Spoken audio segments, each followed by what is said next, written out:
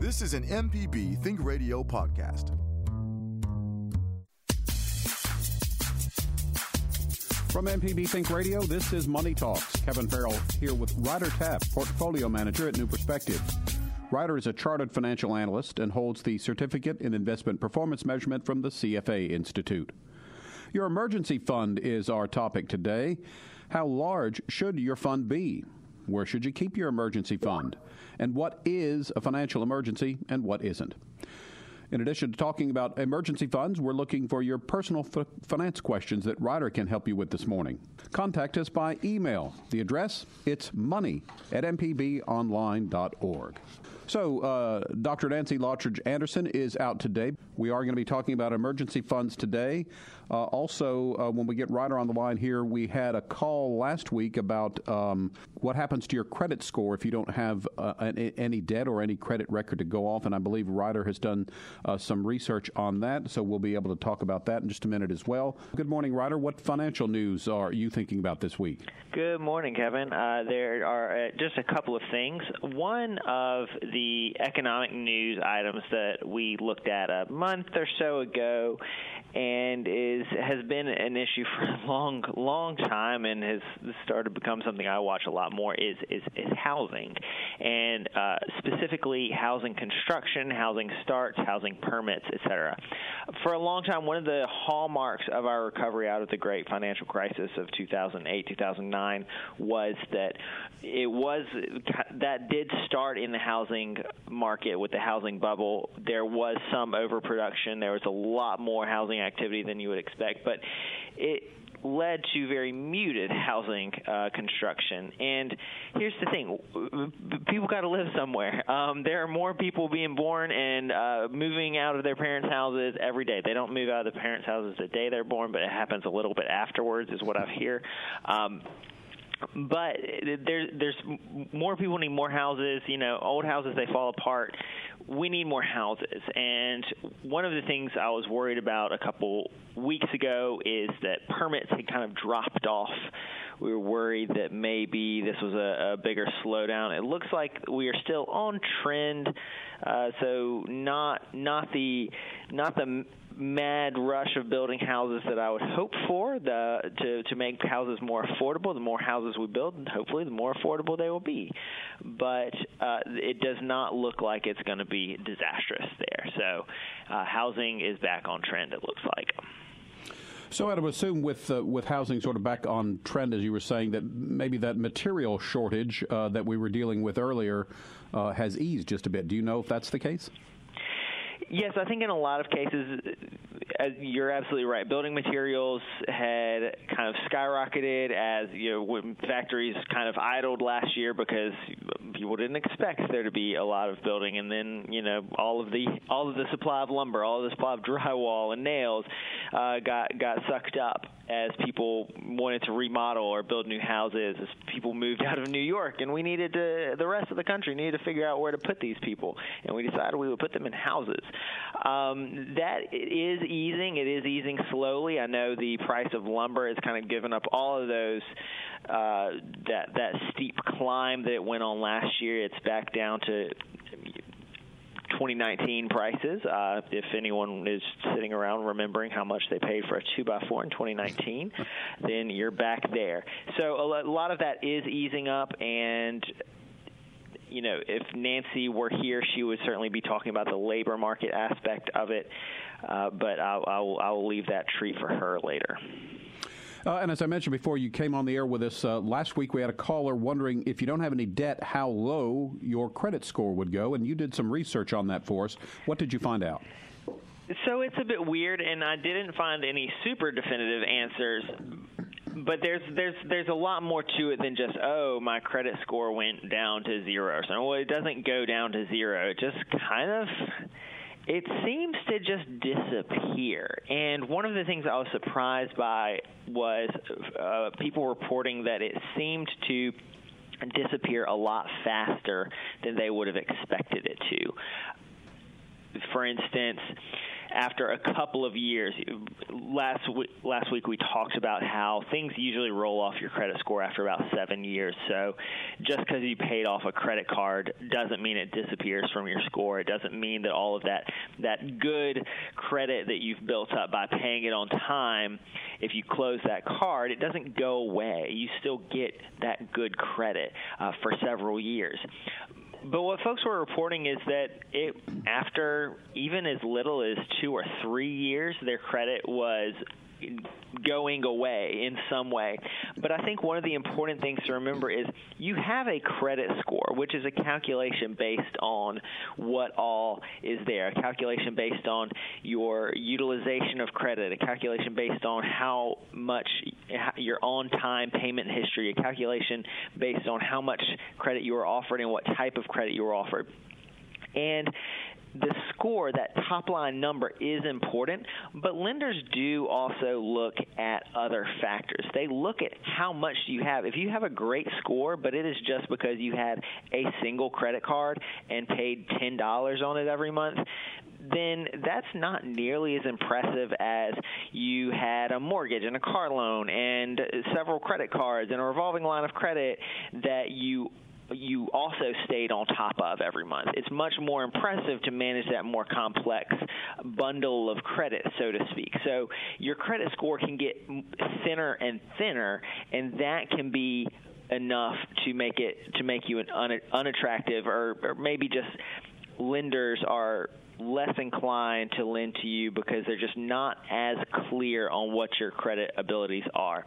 That being said, having a thin credit report or having your credit score just kind of dissolve off into the ether is a lot easier to come back from than a bad credit score.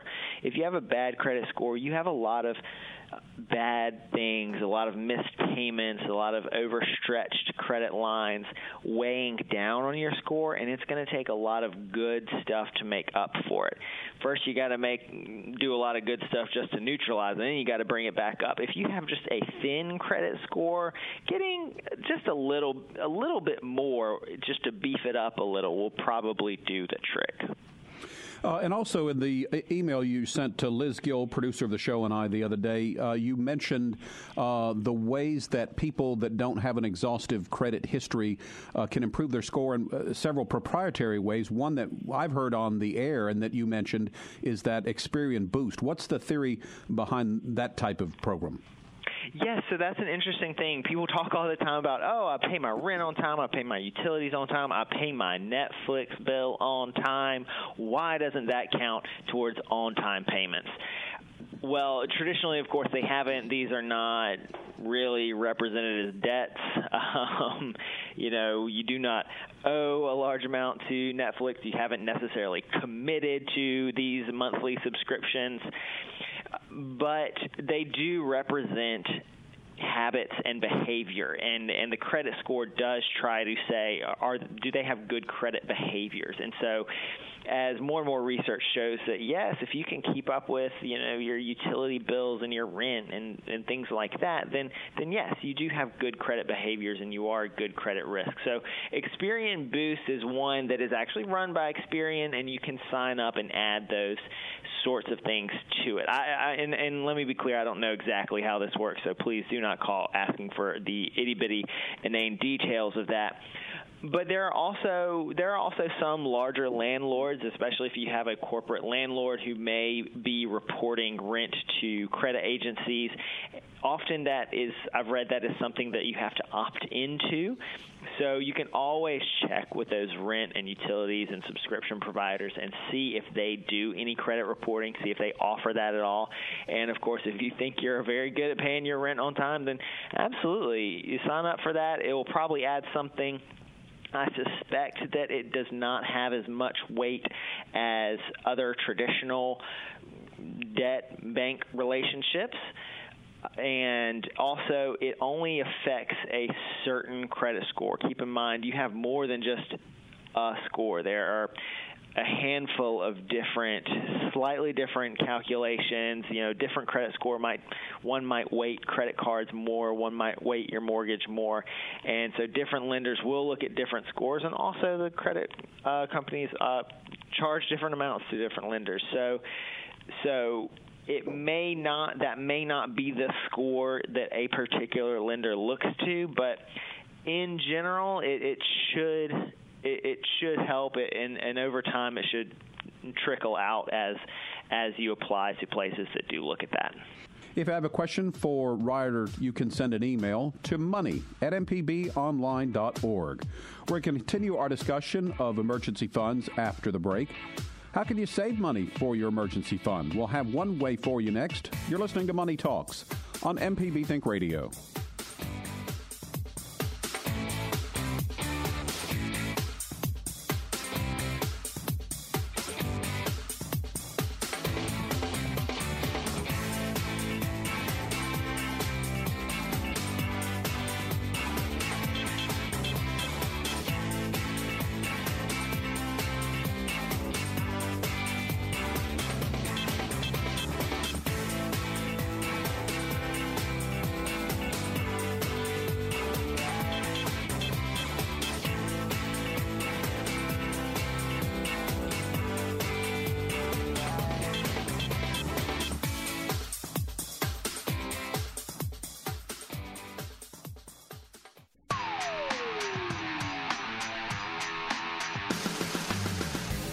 Allison Walker, the Lady Auto Mechanic, host of AutoCorrect.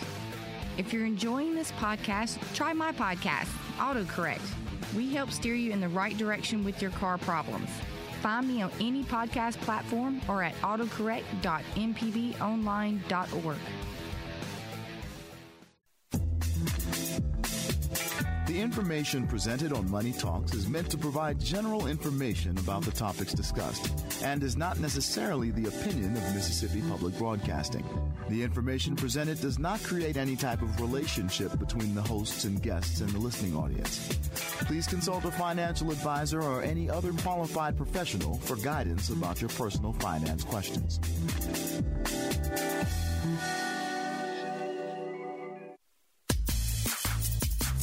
You're listening to Money Talks. The website, moneytalks.mpbonline.org, is one way to hear past Money Talks broadcasts. You can also download the MPB Public Media app and listen on your iPhone or Android phone on demand. Kevin Farrell here with Ryder Taff, Portfolio Manager at New Perspectives.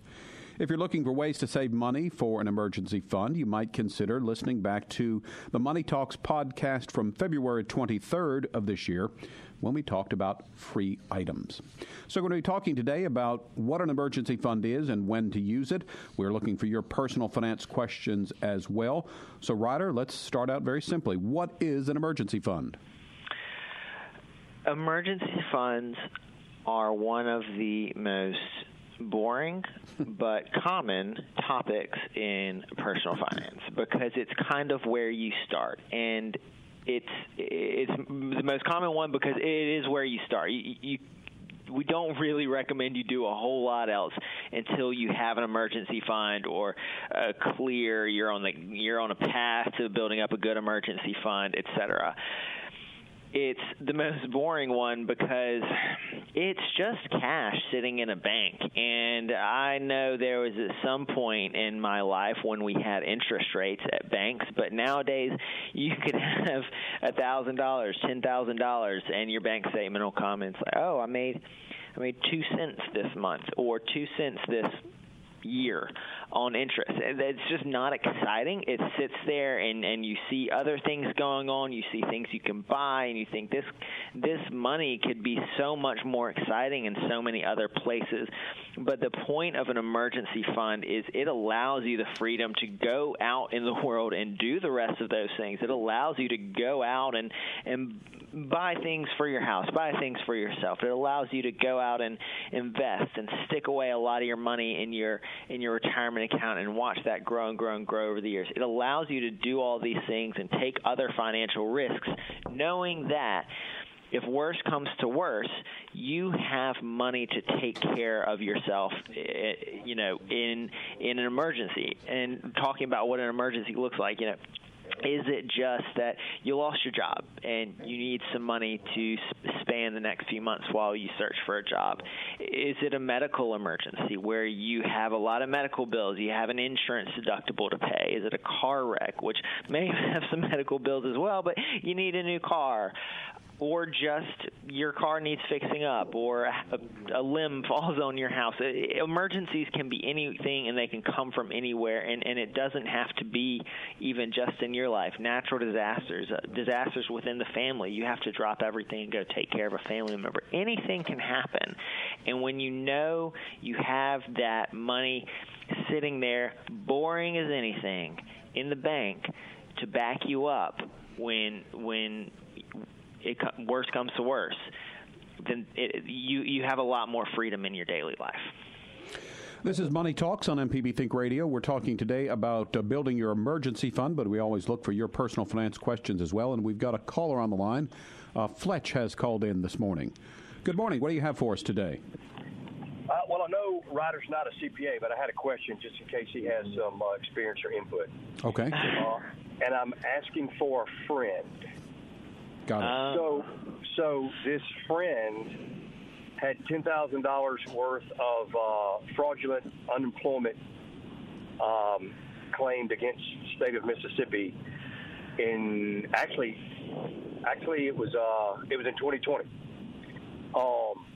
Legit piece of paperwork from MD, Mississippi Department of Employment Security, put it in the stack of stuff to take to the CPA.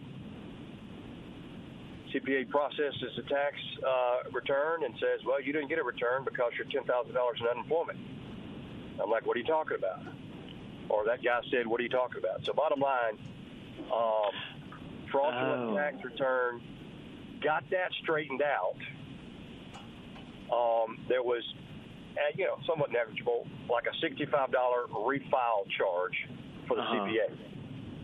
Whose responsibility is it to verify all documents handed over to the CPA? So let me try to kind of make sure I got this clear. Someone had filed an unemployment claim in your friend's name, and so the unemployment office sent him it's a 1099 of some sort, and he saw the tax form, he included that. But it was not he was not the living, breathing human who had done that application. Someone had done it using his name and social. Is that correct? Do I have that right? Correct. Oh, wow, yeah, that's tough. So, and then I guess he was able to sort that out. Maybe he went back to the Unemployment Commission and got them to correct that? Yes. I would say probably most CPAs are not in the business of verifying all of the forms that they're given, and in fact, a CPA relies on the client to bring them all of this stuff. If you have 3 investment accounts and you only give your CPA 2 of your forms, they're not necessarily they don't necessarily know about that third one. If you bring them 3 forms every year and then 1 year you only bring them 2, a good CPA would probably compare it to last year's return and say, hey, just I want to point out you had 3 tax forms last year. You only brought me 2 this year. Are we missing one? Did we close the account? What happened with that? Sure. So that thing they might notice, but again, they have no way of going through just the world of folks who could possibly send you a tax form and making sure you have the correct ones. So I'm guessing as well, knowing that one of them is incorrect. I would say, maybe a CPA would notice, oh, hey, you have an unemployment 1099, but you were also employed the entire year. I can tell you were employed by looking at your W-2. That might be something a CPA could catch, but as far as responsibility, in the professional services, we really rely a lot on clients bringing us accurate and complete information, and it can be very hard to make sure we've got all of that, but yeah, I'm not really sure if the responsibility really falls on the individual. And ultimately, the individual is responsible for making sure their taxes are true and correct. Yeah, I figured the individual had a lot of responsibility.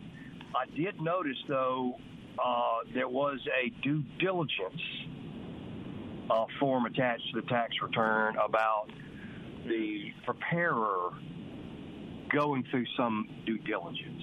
So, yeah, I mean, and again, that's one of those things where, and a lot of CPAs or tax preparers have something like that. They say, oh, were you employed for the whole year? Who was your employer? Did you have investment accounts? Did you do contract work? That sort of thing, so that they can try to make sure they have a complete picture there. But again, if somebody gives them a form, for the most part, they're probably going to assume it's correct without any major red flags. Again, and to your point, I think it is something that someone should be able to notice, especially if this person was employed all year. The CPA doesn't have any reason to believe they weren't employed all year. Having a filing from the Unemployment Commission would be a little weird. It should at least raise one question, and that question is, did you actually have unemployment income this year?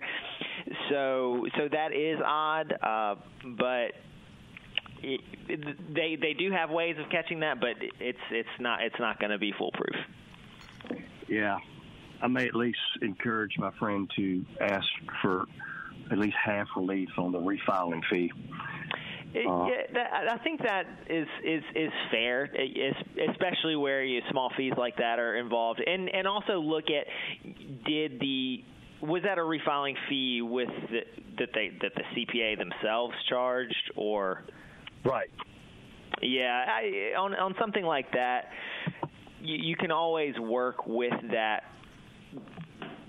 services provider to see if they will be a little understanding there. Because, yes, ultimately I do think it's the responsibility of the person, of the taxpayer, of your friend providing those forms. But, again, we are all human, and we all make mistakes. And also, this was not a mistake of it wasn't – I mean, it was identity theft. It was identity fraud. It was not a mistake that your friend made. Yes, he should have caught that. Yes, the CPA should have caught that. But I think just kind of a human to human, look, we understand this shouldn't have happened. It shouldn't be happening in the future. One of the reasons the CPA might charge a refiling fee is just so that you don't get in the habit of messing it up every single year. And this is clearly just a case where, this is not going to happen again. So, waive that fee, give a discount on that fee. I think we're all human beings, and a little understanding and sympathy and grace goes a long way. All right, Fletch, thanks for the call. And I would say your idea of the half C's seems to be a good idea to me because maybe some shared responsibility, so shared on the cost of that refiling fee. So we appreciate your call. So, Ryder, which comes first, building up your emergency fund, paying off personal debt, or should you try to do a little bit of both at the same time? Oh, wow. So I wrote down both, or it depends. Of course, if you have very high interest personal debt, if you have a credit card with a 24% interest, the impact of paying that down is going to be so much more dramatic than just sitting savings aside. So I would say if you have very high interest debt, that is going to be a priority. Maybe slightly above setting aside emergency savings. But I do want to point out that having no debt and no cash is a worse situation than having, $1,000 of debt and $1,000 of cash. In the second scenario, at least you have $1,000 of cash that you can spend if you do have an emergency. So if the debt is an okay rate, if it isn't punitive, if it doesn't have an impending huge payment coming up, then that's okay debt, and I think you should focus on building that emergency savings at the same time. If the debt is super high, super punitive, that is almost an emergency itself, and you should absolutely be tackling that. And I would say if you do have a lot of high interest credit card debt, there are probably a lot of other things in your life that you need to be tightening down on and working with the credit card company to get that reduced, maybe get that on a more reasonable payment plan. We've talked about that before. A lot of credit card companies now have kind of built-in payment plan opportunities, which work out to a decent interest rate personal loan, but sometimes it's not so much that it's a lower interest rate, but they just give you more reasonable terms. And that might be something that's helpful. But building up that cash, building up some emergency savings is still a top priority, absolutely. We'll continue our discussion of emergency funds in just a bit. Do you need some more ideas on how to save money to fund that emergency fund? We've got another suggestion for you coming up. You're listening to Money Talks on MPB Think Radio.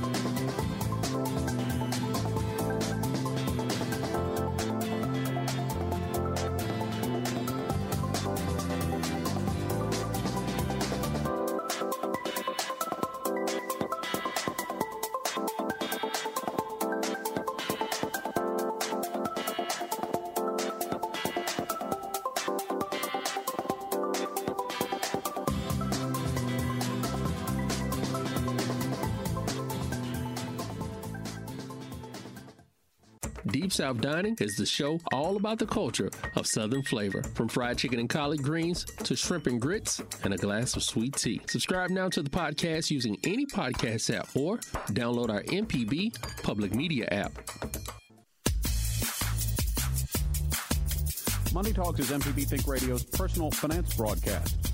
Kevin Farrell here with Ryder Taft, Portfolio Manager at New Perspectives. Ryder is a chartered financial analyst who holds the Certificate in Investment Performance Measurement from the CFA Institute. It may be hard to save up cash for an emergency fund, but if you go back and listen to the Money Talks podcast from July 28th, 2020, you'll get some money-saving tips that might help. We have a caller on the line, so let's do that first. We'll talk to Randy, who's called in from Woodville. Good morning, Randy. Good morning.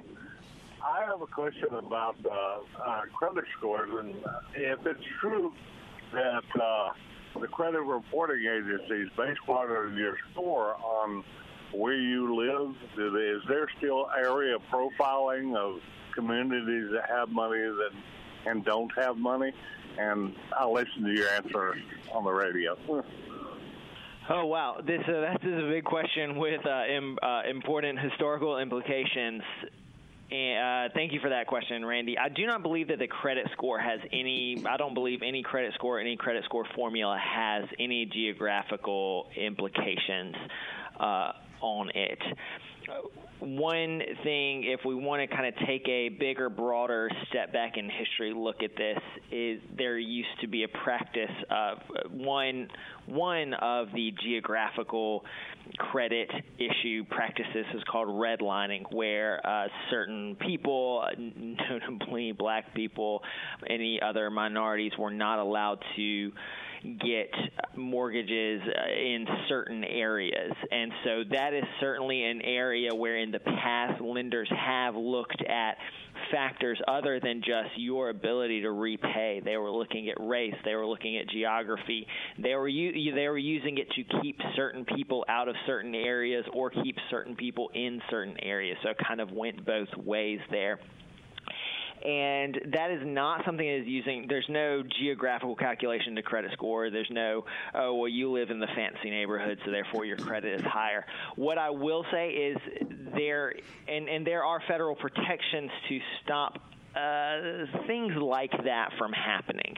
What I will say is with a lot of newer lenders, I worry sometimes that practices like that may be creeping in when you hear about a new online bank that says, we use big data and all sorts of data sets and math and science to predict your credit to predict how much we can loan you, to predict if we should lend to you, sometimes then they're running into a risk, because if their model just says, oh, well, folks from this zip code typically have a lower credit score or are typically lower value credit customers, or typically declare bankruptcy more. Maybe there's more bankruptcies in this community. Then no matter how good your credit score is, they may have that as a factor. That would not be a factor on your credit score. But again, lenders do look at things, not just that number, also that deeper list, but also it is possible that a lender might take geography into account in some way. And I'm not really sure what the federal protections on just geographic considerations are. If we have a lender listening who knows more about that, I would love to hear about it.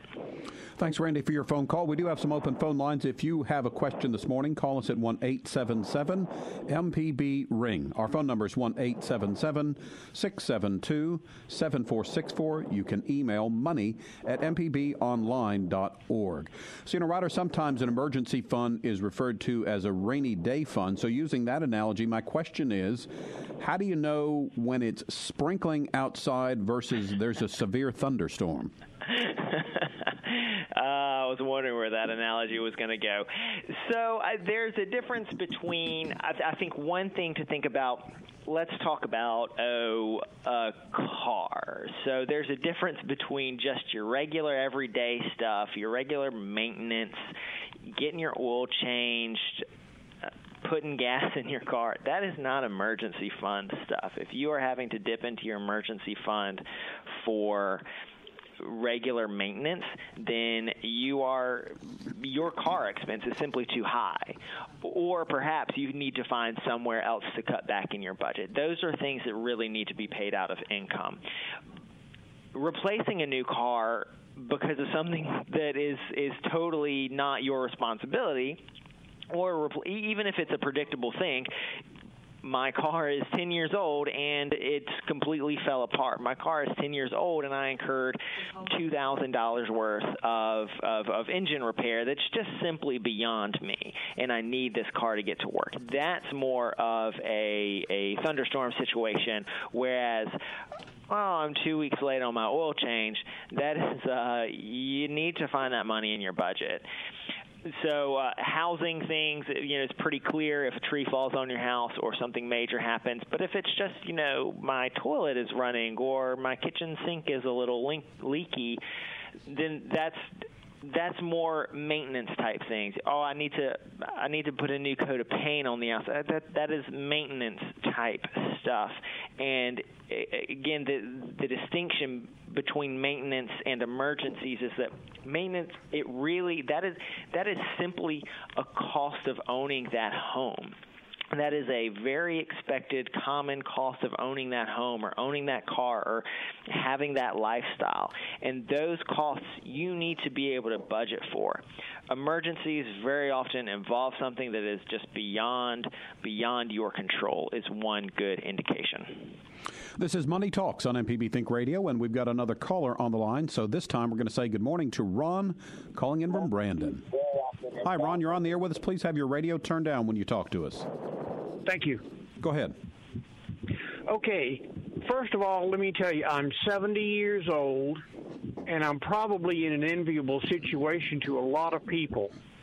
My house is paid for, my car is paid for, and I have about $20,000 in an emergency fund. My lifestyle is very modest, and I have managed to outlive all my ex-wives, so I think I'm ahead of the game there. Do I need to worry about having a credit score at this age in my life and everything, or should I just carry on the way I'm doing? That is a question we get all the time. Do I need to worry about having a credit score? And the reason that comes up most of the time is folks your age talking about freezing their credit. Maybe not. So two things. One, if you maintain any credit cards or want to maintain any credit cards, then yes. And if you are maintaining a credit card for your regular spending, then you're going to have a credit score. I'm not super concerned about that. If you ever do need to buy a car on a loan, then you may need a credit score. It doesn't sound like that's going to be too big of an issue for you to be able to afford a new car. If your spending is on a credit card, like I said, you'll already have a credit score. So it's not as big of an issue, obviously, during the part of someone's life when they are buying a new home, looking towards buying a new home, spending a lot more, then that is when it's an issue. I know a lot of people kind of look down on credit cards or say, oh, at my age, I don't need a credit card. It is still a very good financial budgeting management tool. As long as you're not spending more than you can afford, then it's a great tool. And if you are ever looking to move again, I know if you're 70 years old, you're not planning on moving, but anything can happen. To the cemetery is my next move. You're only planning on moving to the cemetery. Okay, well, in that case, it doesn't sound like there's any need for a credit score in your future. It does not hurt to maintain a credit score. So, for instance, if you have a credit card, if you just have a credit card and use it just a little bit for, some of your daily expenses and make sure it gets paid off, it wouldn't hurt to maintain that, but it doesn't look like you have a whole lot of need for it in the future necessarily. Well, I have one credit card and I have a part-time gig, and I use the credit card for expenses on my part-time gig. So I charge about $500 a month on my credit card, but I pay it off every 2 weeks. Is that okay, or do I need to? Yeah, that's okay. You're going to have a very good credit score because you are genuinely using that card, and $500, I'm guessing, is probably nowhere near the credit limit on that card. So you're going to have a good utilization ratio. You're going to have a good payment history. Paying every 2 weeks is aggressive. As long as you pay it once a month before the interest charges kick in, then you're good. And that's a great way to maintain a credit score, no matter what your age. So everybody can listen to Ron over here and put $500 on their credit card and pay it off. All right, Ron, thanks for calling in this morning. This is Money Talks on MPB Think Radio. And I guess, Ryder, anybody that has any kind of open credit, whether they really want one or not, does have a credit score. Am I right? I mean, you might not need it for anything, but you still have one. Generally speaking, yes, because most banks, most credit cards are going to be reporting that credit to a credit bureau, so yes. There are instances, I think more and more places are reporting to credit scores. There are instances I've heard of some lenders who don't report everything to the credit bureaus because there's no like law on you must report every single credit transaction to a credit company. It's just a thing that is done so they can all participate in this credit system and have pretty good knowledge about their customers. But there are some lenders who may not report something. Maybe if you take out a loan at some banks, they may report that you took it out, but they're not necessarily going to report every payment that you make to it. Maybe they'll just report it at the end. But generally speaking, if you have some sort of credit product, then yes, you will have a credit score. And like we discussed at the top of the show, that can run out, that can get thin. So what Ron may have, he may have a fairly thin credit report, just having one card on it. I don't know how long that's been the case, but it can get a little thin. But it's most likely, in his case, it's still there.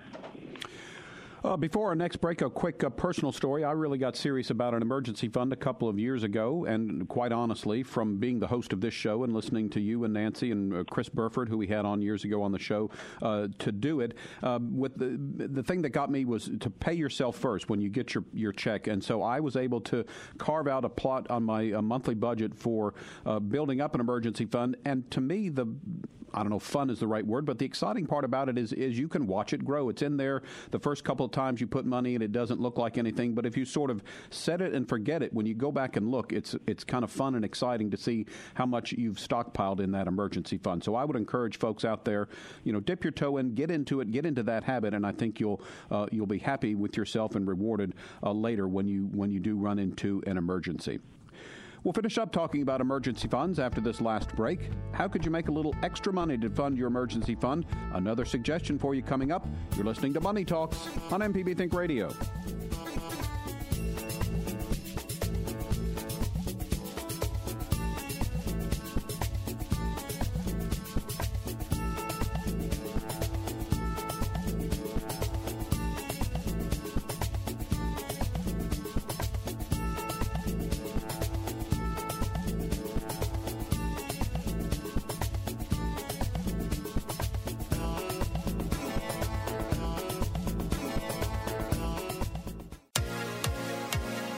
On Southern Remedy Healthy and Fit, you get information about foods you should eat to stay in good health and tips on how to stay active. I'm Dr. Josie Bidwell, host of Southern Remedy Healthy and Fit, and Associate Professor of Preventive Medicine at the University of Mississippi Medical Center. Listen to the show every Monday at 11 or subscribe to the podcast by searching for Southern Remedy with your preferred podcasting app.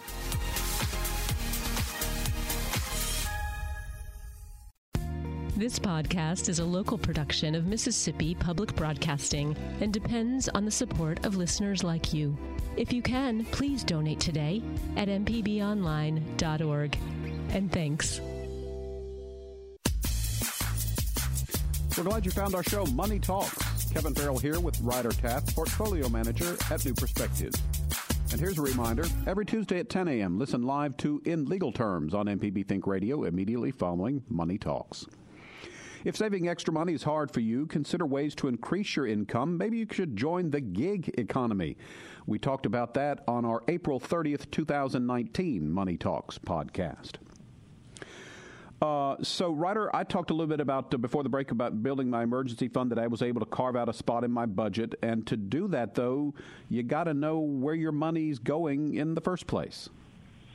Absolutely. The first step to budgeting or getting a grip on your spending and savings pattern is knowing where that money goes. I guarantee you, if you just stop anybody on the street, including yourself, and say, how much did you spend last month? And can you give me even just some broad categories of where that money went? They would be off by a significant amount of money. While I keep in my head, I know how much my mortgage, I know some very specific things. I have a very good idea how much my electric bill is every month. I get a text about that. I know how much my mortgage payment is. It's been the same for years and years and years. And I know a lot of some things, but not necessarily how much did I spend last month, what were my major categories. And so just sitting down and looking through, what did I actually spend? And sometimes folks want to categorize that in, this was spent on dining out. This was spent on groceries. This was spent on shoes. This was spent on TV type things, internet subscriptions, etc. You can also categorize them more loosely. I like categorizing things as things that you absolutely have to spend, and those are pretty much fixed, and you've done what you can with them, and that's things like housing, rent, or mortgage. You can't really change your mortgage payment all that much. I mean, you can refinance. That's a much bigger project, but you're kind of locked into that. Your electric and utility bills, while you do have some control, you can turn more lights off. I kind of assume that you're doing your best there anyway, and turning a few lights off or letting the water run a little less isn't necessarily going to have that dramatic an impact on your overall budget.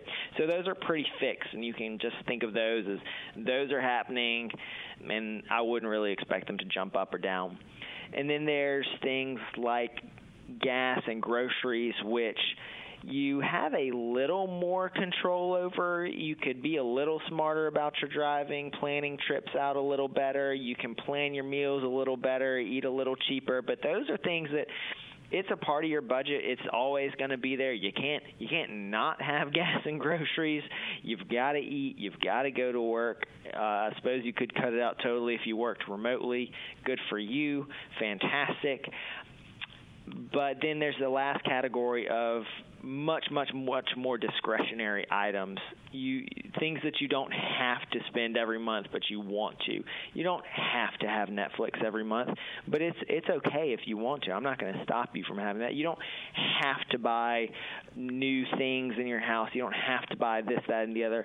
Your going out budget, entertainment budget, you don't have to go watch a new movie. You do not have to go out to eat. And when you go out to eat, you do not have to order the second most expensive thing on the menu. You can, and that's fine. I'm not trying to be critical of someone who does that.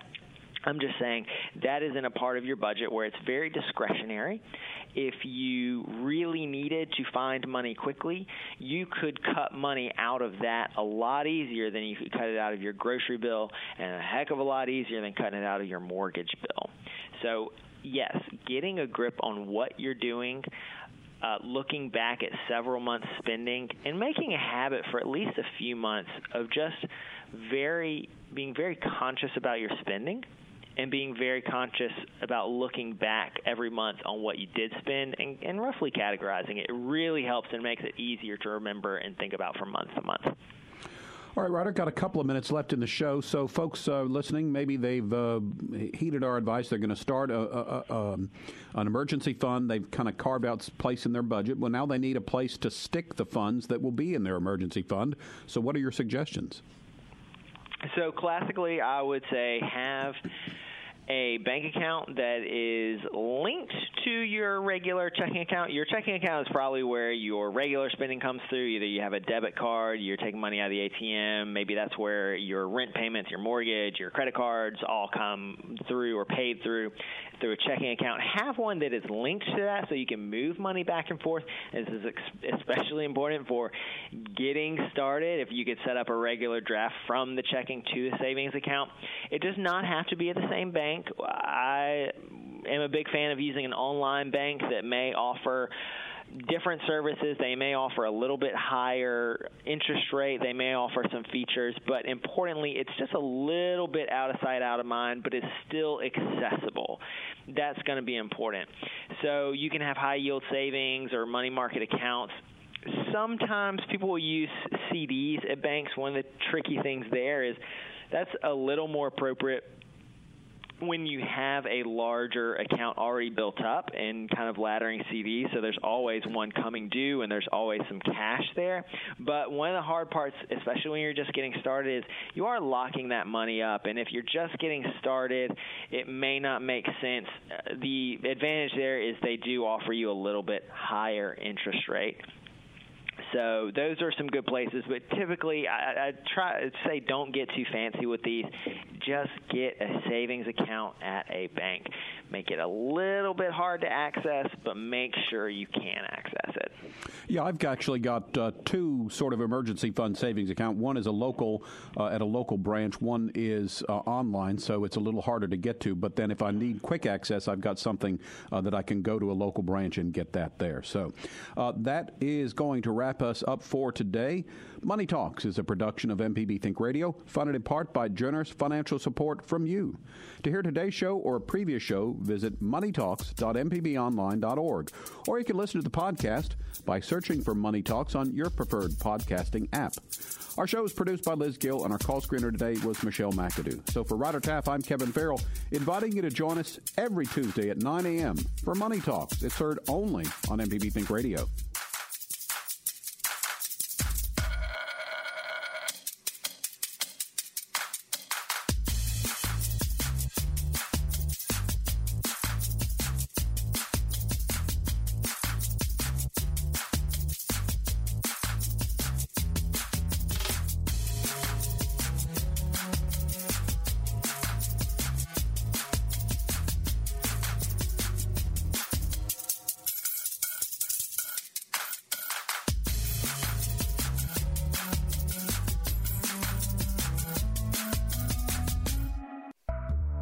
This is an MPB Think Radio podcast.